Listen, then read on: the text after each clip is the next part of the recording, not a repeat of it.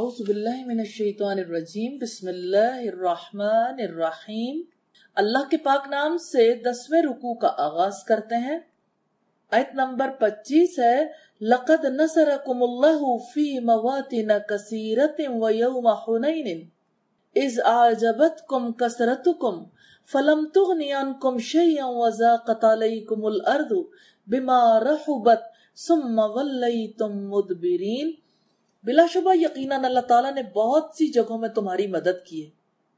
یہ پہلی اہم بات ہے۔ اور حنین کے دن بھی جب تمہاری کثرت نے تمہیں خود پسند بنا دیا تھا، پھر وہ تمہارے کچھ بھی کام نہ آئی، اور زمین وسیع ہونے کے باوجود تم پر تنگ ہو گئی، پھر تم پیٹ پھیرتے ہوئے لوٹ گئے۔ یہ دوسری بات ہے۔ حنین کے دن خود پسندی کی بات ہے پہلی، اور دوسری زمین کی تنگی کی بات ہے، اور تیسری پیٹ پھیرنے کی بات ہے۔ تو رب العزت کا فرمان ہے اپنے احسانات یاد دلائیں کہ اس نے کثیر جنگوں، لڑائیوں اور مارکوں میں تمہیں نصرت عطا فرمائی۔ مثلا غزوہ بدر میں، قریظہ، نذیر، حدیبیہ، خیبر اور فتح مکہ، جو کہ رسول اللہ صلی اللہ علیہ وسلم کے غزوات تھے۔ جیسا کہ صحیحین میں زید بن ارقم کی حدیث ہے کہ یہ 19 غزوات تھے۔ بریدہ اپنی حدیث میں اضافہ کرتے ہیں کہ آپ صلی اللہ علیہ وسلم نے ان میں سے 8 میں جنگ کی، اور کہا جاتا ہے کہ سارے غزوات و سرایا 70 تھے، اور یہ بھی کہا گیا کہ 80 تھے۔ یہ تفسیر قاسمی کی روایت ہے۔ وَيَوْمَ حُنَيْنٍ، اور حنین کے دن۔ حنین کی جنگ شوال 8 ہجری میں ہوئی، فتح مکہ کے بعد۔ حنین مکہ اور طائف کے درمیان وادی ہے جو طائف سے 3 میل کے فاصلے پر ہے۔ فتح مکہ کے بعد رسول اللہ کو خبر ملی کہ بنو حوازن آپ صلی اللہ علیہ وسلم پر حملہ کرنے کے لیے اکٹھے ہو رہے ہیں، اور بنی بکر، بنی بلال، بنی عامر وغیرہ ان کی تائید میں ہو گئے ہیں۔ اس غزوے میں مسلمانوں کی تعداد 12,000 تھی۔ یہ وہ لوگ تھے جو فتح مکہ میں حاضر تھے۔ ان میں سے 2,000 طلقاء تھے۔ لوگوں کا ایک جمع غفیر تھا۔ اِذْ أَعْجَبَتْكُمْ كَثْرَتُكُمْ، جب تمہاری کثرت نے تمہیں خود پسند بنا دیا۔ غزوہ حنین میں مسلمانوں کو اپنی کثرت پر ناز ہو گیا تھا۔ امام بہقی رحمہ اللہ نے اپنے دلائل میں ربیع بن انس سے روایت کیا ہے کہ حنین کے دن ایک شخص نے کہا کہ ہم کسی سے مغلوب نہیں ہوں گے، اور صحابہ کرام تعداد میں 12,000 تھے۔ نبی صلی اللہ علیہ وسلم کو یہ بات بری لگی، اس پر اللہ تعالیٰ نے یہ آیت نازل فرمائی۔ تفسیر ابن عباس کی روایت۔ فَلَمْ تُغْنِ عَنْكُمْ شَيْئًا، پھر وہ تمہارے کچھ بھی کام نہ آئی، یعنی کثرت نے تمہیں فائدہ نہیں پہنچایا۔ وَضَاقَتْ عَلَيْكُمُ الْأَرْضُ بِمَا رَحُبَتْ، اور زمین وسیع ہونے کے باوجود تم پر تنگ ہو گئی۔ حنین کی جنگ میں مسلمان شدید صورتحال سے دوچار ہوئے۔ مسلمان اور بنو حوازن کی چھپی ہوئی فوج کے درمیان صبح سویرے گھمسان کی لڑائی ہوئی۔ وہ بے صبری میں اندھیرے میں مسلمانوں پر تیر اور تلوار لے کر برس پڑے تھے۔ ثم ولیتم مدبرین، پھر تم پیٹ پھیرتے ہوئے لوٹ گئے۔ مسلمانوں کو شکست ہوئی، ان پر غموں کے پہاڑ ٹوٹ پڑے، اور زمین ان پر اپنی کشادگی اور وسعت کے باوجود تنگ ہو گئی۔ مسلمان حملے کی تاب نہ لا کر بھاگ کھڑے ہوئے۔ میدان جنگ میں رسول اللہ اپنی جگہ ڈٹے رہے۔ آپ کے ساتھ 100 کے لگ بھگ افراد رہ گئے۔ سیدنا عباس فرماتے ہیں کہ حنین کی جنگ میں رسول اللہ کے ساتھ تھا۔ میں اور ابو سفیان بن حارث بن عبد المطلب دونوں رسول اللہ کے ساتھ رہے۔ ہم نے آپ کو نہیں چھوڑا۔ آپ اپنے سفید خچر پر سوار تھے جو آپ کو فروہ بن نغاسہ جزامی نے ہدیہ کیا تھا۔ جب کفار اور مسلمانوں کا مقابلہ ہوا تو مسلمان پیٹ پھیر کر بھاگ گئے، مگر رسول اللہ صلی اللہ علیہ وسلم اپنے خچر پر کفار کی طرف جانے کے لیے ایڑ لگاتے تھے۔ میں رسول اللہ کے خچر کی لگام پکڑے ہوئے تھا کہ کہیں وہ تیزی سے دشمن کی طرف نہ چلا جائے، اور ابو سفیان رسول اللہ کے ساتھ تھے۔ آپ نے فرمایا، عباس، اصحاب شجرہ کو آواز دو، کیونکہ میں بلند بانگ آواز دینے والا تھا۔ میں نے بلند آواز سے پکارا، اصحاب شجرہ کہاں ہیں؟ آواز سنتے ہی وہ اس طرح لوٹ آئے جیسے گائے اپنے بچوں کے پاس آتی۔ وہ کہہ رہے تھے کہ ہم حاضر ہیں، ہم حاضر ہیں۔ انصار کو یوں بلایا گیا یا معاشر انصار یا معاشر انصار، پھر بنو الحارث بن خزرج پر بلانا ختم ہوا، انہیں یوں بلایا گیا اے بنو الحارث بن خزرج، اے بنو حارث بن خزرج۔ رسول اللہ اپنے سفید خچر پر سوار تھے اور اونچا ہو کر لڑائی دیکھ رہے تھے۔ مسلم کی 4612 نمبر روایت۔ حنین میں مسلمانوں کی تعداد 12,000 تھی اور مسلمانوں کو یہ ناز ہو گیا تھا کہ ہم فاتح مکہ ہیں، ہمیں کوئی شکست نہیں دے سکتا۔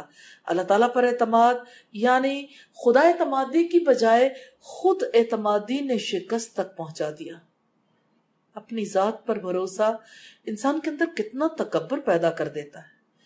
انسان ڈسپلن میں بھی کمزور ہو جاتا ہے، غیر حقیقت پسندانہ سٹیپ لینے لگتا ہے، جبکہ اس کے مقابلے میں اللہ تعالیٰ پر بھروسہ کائنات کی سب سے بڑی قوت پر بھروسہ ہے۔ اس بھروسے کی وجہ سے انسان کے اندر تواضع کا جذبہ پیدا ہوتا ہے۔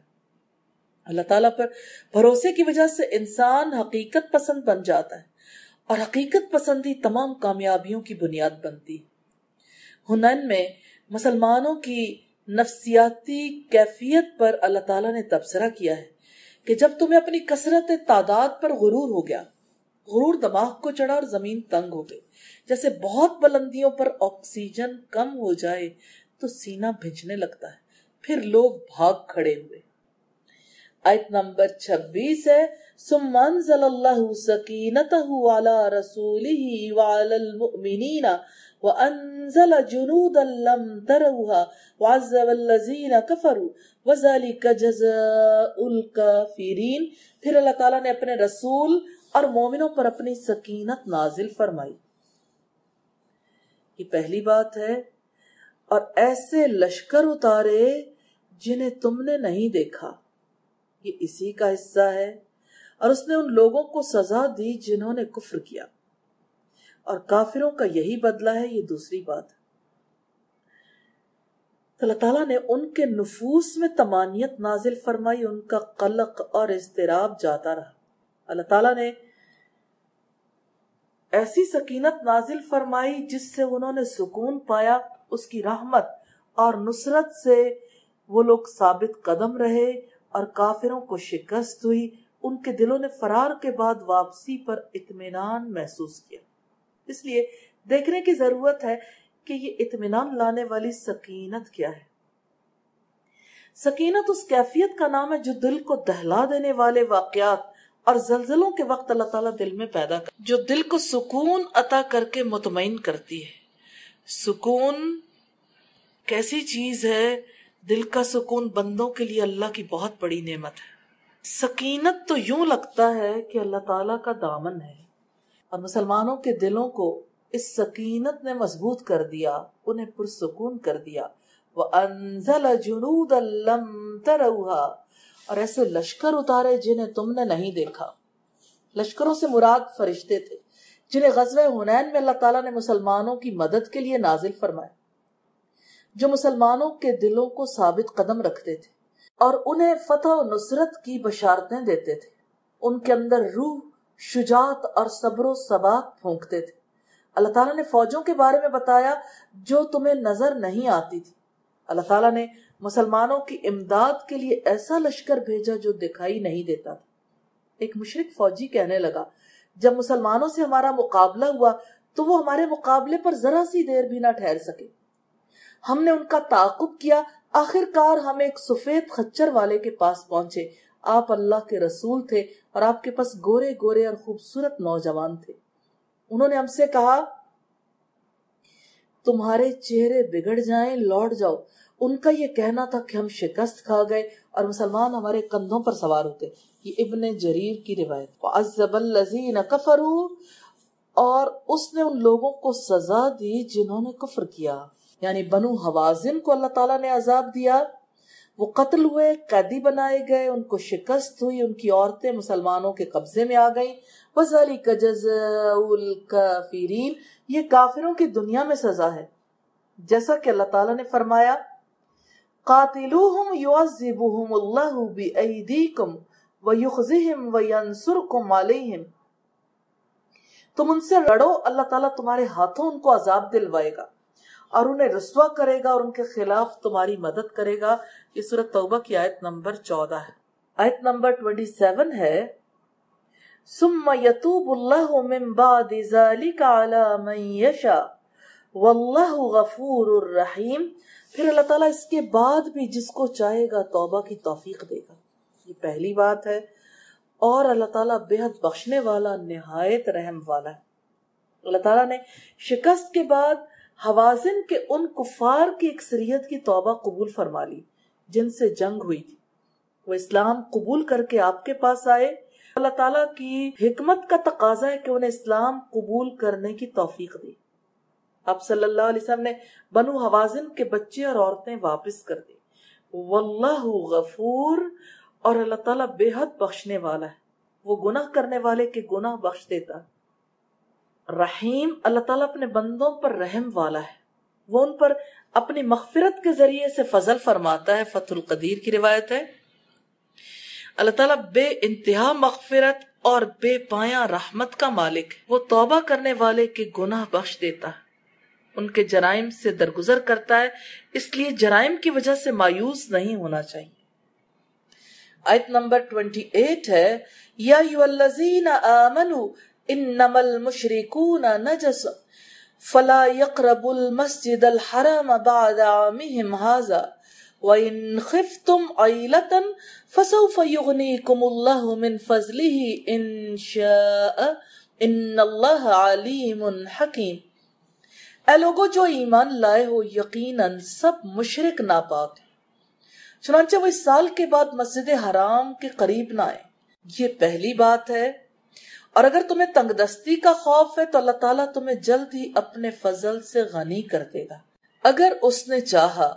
یہ دوسری بات ہے. یقیناً اللہ تعالیٰ سب کچھ جاننے والا، کمال حکمت والا ہے. یہ تیسری بات ہے. یا ایھا الذین آمنوا، اے لوگو جنہوں نے ایمان سے اپنے باطن کو پاک کیا ہے. انما المشرکون نجس، یقیناً سب مشرک ناپاک ہیں. جنہوں نے اللہ تعالیٰ کے ساتھ شرک کیا، غیر اللہ کی عبادت کی، وہ ناپاک ہیں. یعنی اپنے عقائد اور اعمال میں ناپاک ہیں. اور اس شخص سے بڑھ کر ناپاک اور کون ہو سکتا ہے جو اللہ تعالیٰ کے ساتھ خود ساختہ معبودوں کی عبادت کرتا ہے، جو نفع دے سکتے ہیں نہ نقصان اور نہ کوئی کام آ سکتے ہیں. اور ان لوگوں کے اعمال اللہ تعالیٰ کے ساتھ جنگ کرنے، اللہ تعالیٰ کے راستے سے روکنے، باطل کی مدد کرنے، حق کو ٹھکرانے، زمین میں اصلاح کی بجائے فساد کے لیے کام کرنے جیسے افعال پر مشتمل ہوتے ہیں. اس لیے تم پر فرض ہے کہ تم سب سے زیادہ شرف کے حامل اور سب سے زیادہ پاک گھر سے مشرکوں کو پاک رکھو. یہ تفسیر سعدی کی روایت. اور بات ہے مشرکوں کے نجس ہونے کی. یہاں نجاست سے مراد بدن کی نجاست نہیں، کیونکہ کافر کا بدن بھی دوسرے لوگوں کے بدن کی طرح پاک ہے. اور اس کی دلیل یہ کہ اللہ تبارک و تعالی نے کتابی عورت کے ساتھ مباشرت جائز قرار دی ہے، مگر اس کا پسینہ وغیرہ لگ جانے کی صورت میں دھونے کا حکم نہیں دیا. مسلمان ہمیشہ سے کفار کے ساتھ بدنی اختلاط رکھتے چلے آئے، مگر ان سے یہ بات منقول نہیں کہ انہوں نے کفار کو اس طرح ناپاک سمجھا جس طرح وہ گندگی کو ناپاک سمجھتے ہیں. در حقیقت اس سے مراد مانوی نجاست یعنی شرک ہے. تو جس طرح توحید اور ایمان مانوی طہارت ہے، اسی طرح شرک مانوی نجاست ہے. یہ تفسیر سعدی کی روایت. تو مشرک اپنے دین کے اعتبار سے نجس ہیں، ان کا عقیدہ ناپاک ہے، ان کی روح ناپاک ہے، ناپاکی ان کے اندر اتر گئی ہے. پاکیزہ لوگ ان سے دور رہنا پسند کرتے ہیں. فلا يقرب المسجد الحرام بعد عامهم هذا، چنانچہ وہ اس سال کے بعد مسجد حرام کے قریب نہ آئیں. مشرک اس سال کے بعد مسجد حرام میں نہ جائیں. وہ 9 ہجری کا سال تھا. اسی سال آپ صلی اللہ علیہ وسلم نے اللہ تعالیٰ کے حکم کی تعمیل کے لیے سیدنا علی رضی اللہ تعالیٰ عنہ کو بھیجا کہ حج کے روز اعلان برات کر دے. انہوں نے اعلان برات کیا کہ اس سال کے بعد کوئی مشرک حج کے لیے نہیں آئے گا، نہ کوئی ننگا ہو کر بیت اللہ کا طواف کرے گا. مشرکوں کو مسجد حرام میں داخلے سے روکا ہے کہ مکہ اور حرم کے ارد گرد کا علاقہ حرم ہے. اس دن سے مکہ میں مشرک داخل نہیں ہوئے. اشتر التفاسیر کی روایت ہے. سبحان اللہ. بعد عامہم ھذا، اس سال کے بعد یعنی 9 ہجری.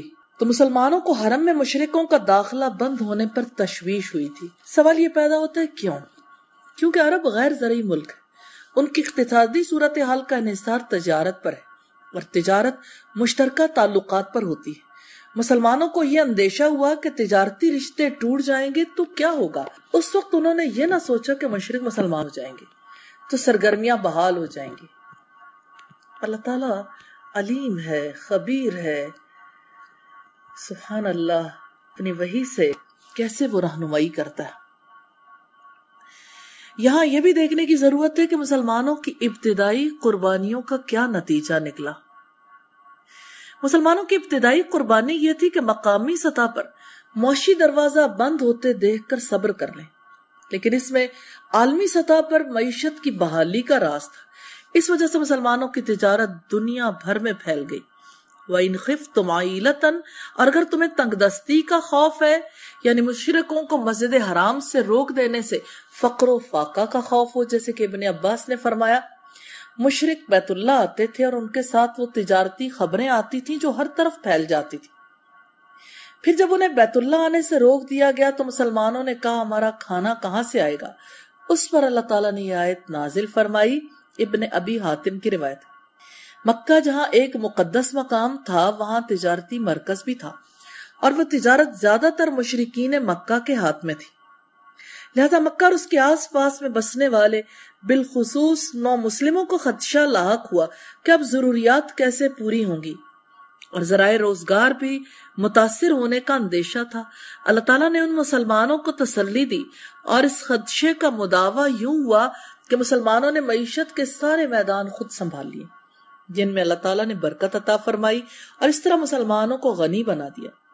اس صورتحال کا صحیح اندازہ یوں کیا جا سکتا ہے کہ جب پاکستان بننے کے وقت 1947 میں ہندو جن کے ہاتھ میں معیشت کی باغ ڈور تھی پاکستان کو چھوڑ کر ہندوستان جا رہے تھے اور زندگی کے ہر میدان میں بالخصوص معیشت میں بہت بڑا خلا پیدا ہو گیا تو عرصے تک تجارتی منڈیاں بند ہی رہیں۔ آخر مسلمانوں نے ان منڈیوں کو سنبھال لیا تو اللہ تعالیٰ نے انہیں بہت غنی کر دیا۔ تحصیل القرآن کی روایت، فَسَوْفَ يُغْنِيكُمُ اللَّهُ مِنْ فَضْلِهِ إِنْ شَاءَ، تو اللہ تعالیٰ جلدی تمہیں اپنے فضل سے غنی کر دے گا اگر اس نے چاہا، اس لیے مشرکوں کو منع کر دو اور فقر کا خوف نہ کرو۔ اللہ تعالیٰ نے مسلمانوں کو جزیے سے غنی کر دیا، ان شاء، اگر اللہ تعالیٰ نے چاہا۔ اللہ تعالیٰ کا فرمان اس کی مشیت کے ساتھ معلق ہے۔ دنیا میں اگر کسی کو غنا حاصل ہو تو یہ ایمان کے لوازمات میں سے نہیں ہے، نہ یہ اس بات کا ثبوت ہے، نہ اللہ تعالیٰ کی محبت ہے۔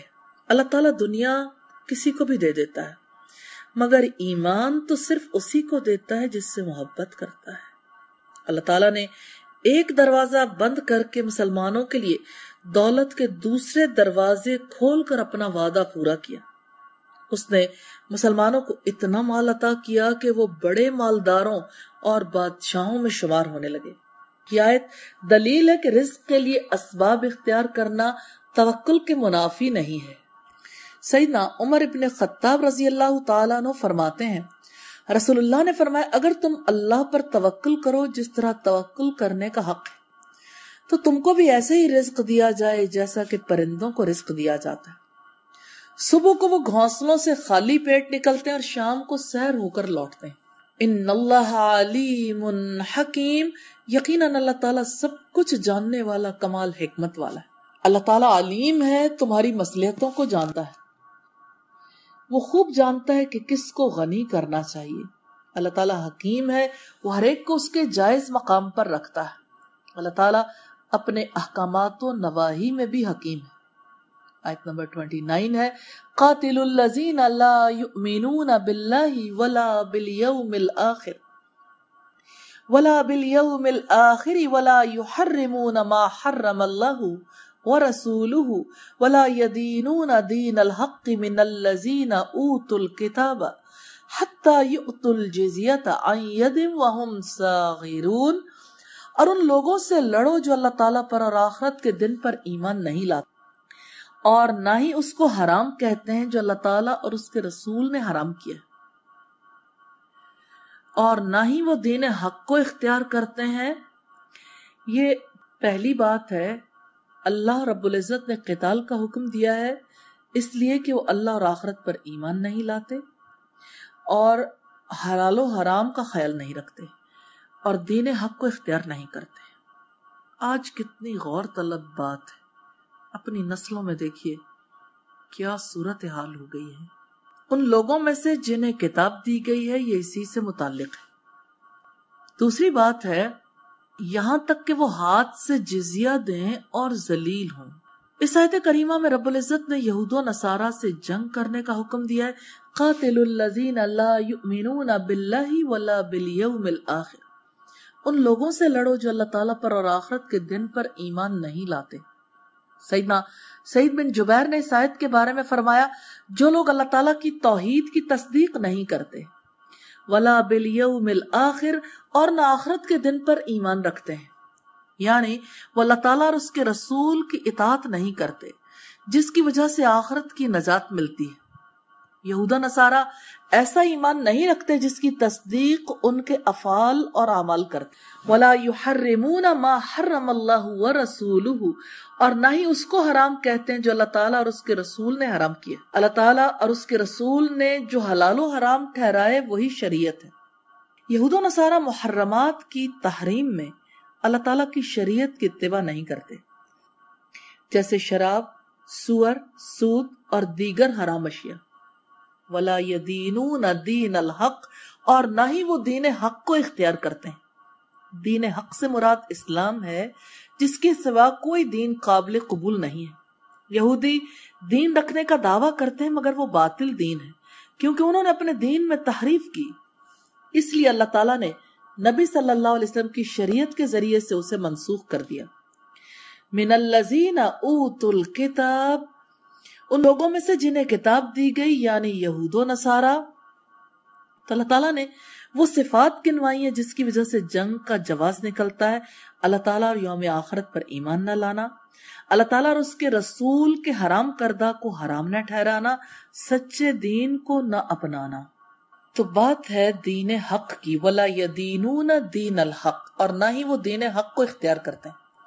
ہم نے ایک پہلو سے تو دیکھا دین حق کو، دوسرے پہلو کے اعتبار سے دیکھیں گے کہ دین حق کیا نہیں ہے۔ اللہ تعالیٰ کے سوا کسی اور کی بندگی کرنا دین حق نہیں ہے۔ اللہ تعالیٰ کے قانون کو چھوڑ کر کسی اور کے قانون پر چلنا دین حق نہیں ہے۔ اللہ تعالیٰ کو چھوڑ کر کسی اور سے احکامات اور ہدایات لینا دین حق نہیں ہے۔ یہاں یہ بھی دیکھنے کی بات ہے کہ اسلام کو اپنے راستے کی ہر رکاوٹ دور کرنے کا حق کیوں حاصل ہے؟ اس لیے کہ اسلام دین حق ہے۔ اسلام یہ چاہتا ہے کہ انسانوں کو دین حق کے علاوہ سارے دینوں سے آزاد کر کے چھوڑ دے تاکہ انسان اپنے اختیار سے دین کو قبول کر لے۔ انسان کو مادی رکاوٹوں سے آزاد کروانا بھی تبھی ممکن ہے جب جاہلی قوتوں کی شان و شوکت کو توڑ دیا جاتا ہے۔ انسان تو تبھی آزاد ہو سکتے ہیں جب دین حق کے علاوہ ساری قوتیں اسلام کے تابع، حتی یؤتوا الجزیہ، یہاں تک کہ وہ ہاتھ سے جزیہ دیں، یعنی وہ مال ادا کریں جو ان کے خلاف مسلمانوں کے قتال ترک کرنے اور مسلمانوں کے درمیان اپنے مال و متاع سمیت پرامن رہنے کا عوض ہے، جو ہر سال ہر شخص سے اس کے حسب حال خواہ وہ امیر ہے یا غریب وصول کیا جائے گا، جیسا کہ امیر المومنین سیدنا عمر اور دیگر سربراہان نے کیا تھا۔ ایدن، ہاتھ سے یعنی مطیع ہو کر اور اقتدار چھوڑ کر یہ مالی عوض ادا کریں اور اپنے ہاتھ سے دیں، اس کی ادائیگی کے لیے خادم وغیرہ نہ بھیجیں بلکہ یہ جزیہ صرف انہی کے ہاتھ سے وصول کیا جائے۔ تفسیر سعدی کی روایت، وَهُمْ صَاغِرُونَ، اور وہ ذلیل ہوں، زیر دست اور مطیع بن کر رہیں۔ جب ان کا یہ حال ہو اور مسلمانوں کا جزیہ ادا کرنا، مسلمانوں کے غلبے اور ان کے احکامات کے تحت آنا قبول کر لیں، حالات ان کے شر اور فتنے سے مامون ہوں، وہ مسلمانوں کی ان شرائط کو تسلیم کر لیں جو ان پر عائد کی گئی جن سے ان کے اقتدار اور تکبر کی نفی ہوتی ہو اور جو ان کی زبردستی کی موجب ہوں، تو مسلمانوں کے امام یا اس کے نائب پر واجب ہے کہ وہ ان کے ساتھ معاہدہ کر لیں۔ اگر وہ معاہدے کو پورا نہ کریں اور زیر دست رہ کر جزیہ ادا نہ کریں تو ان کو امان دینا جائز نہیں بلکہ ان کے ساتھ قتال کیا جائے یہاں تک کہ اطاعت کر لیں۔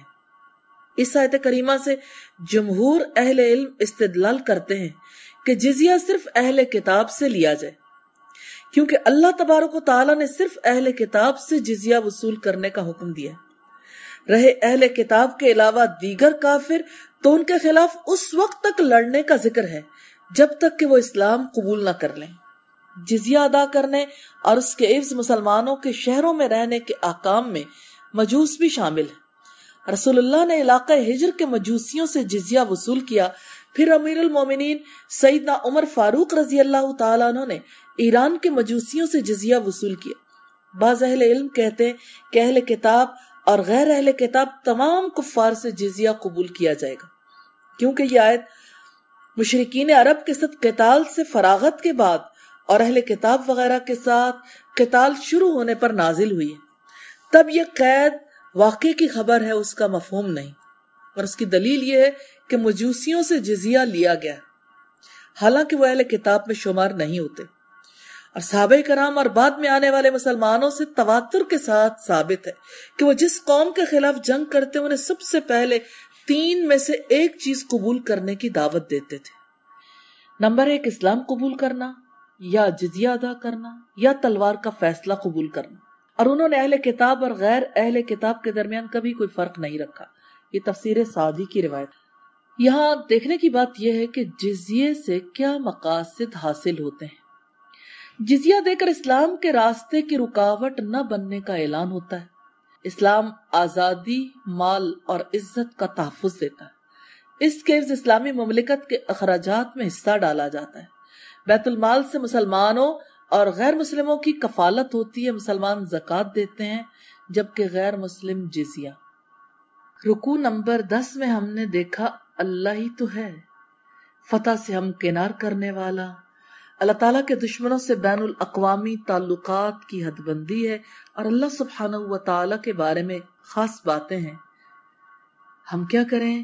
مشرکین اور اہل کتاب کے لیے دل میں کوئی سافٹ کارنر نہیں رکھنا۔ انشاءاللہ اپنا جائزہ لینا ہے، کیا میرے دل کو یقین ہے کہ اللہ تعالیٰ ہی مدد کرنے والا ہے؟ سزا دینے کے بعد اللہ تعالیٰ توبہ کی توفیق بخشنے والا ہے۔ اللہ تعالیٰ درگزر کرنے والا اور رحم فرمانے والا ہے۔ اللہ تعالیٰ اپنے فضل سے غنی کر دینے والا ہے، اور اللہ تعالیٰ علیم اور حکیم ہے۔ مقصد زندگی کی بات ہے دین حق کی اطاعت کرنا۔ اللہ ہمارا رب ہے، ہم دیکھ چکے اپنے جائزے میں۔ رسول اللہ ہمارے رہنما ہے۔ رسول اللہ نے توبہ کرنے کی اہمیت سکھائی، تنگ دستی کے خوف سے بچایا۔ رسول اللہ نے اللہ اور اس کے رسول کے حرام کیے ہوئے کو حرام نہ ٹھہرانے کی حقیقت واضح کی، دین حق کی اطاعت کرنے کی ترغیب دلائی۔ انجام کی بات ہے اللہ تعالیٰ کفار کو سزا دینے والا ہے۔ کامیاب لوگوں کے رویے ہیں توبہ کرنا، دین حق کی اطاعت کرنا۔ ناکام لوگوں کے رویے اپنی کثرت پر فخر کرنا، میدان جنگ سے پیٹ پھیر کر بھاگنا، تنگ دستی کا خوف رکھنا، اللہ تعالیٰ اور آخرت کے دن پر ایمان نہ رکھنا، اللہ تعالیٰ اور اس کے رسول کے حرام ٹھہرائے ہوئے کو حرام ٹھہرانا، دین حق کی اطاعت نہ کرنا۔ آؤ کچھ کر لیں۔ مشرکوں اور اہل کتاب کے لیے دل میں کوئی سافٹ کارنر نہیں رکھنا۔ انشاءاللہ منزل ہے کہاں تیری؟ کیا میں نے توبہ کی حقیقت کو سمجھنے کا ارادہ کر لیا ہے؟ کیا میں نے تنگ دستی کے خوف سے بچنے کا ارادہ کر لیا ہے؟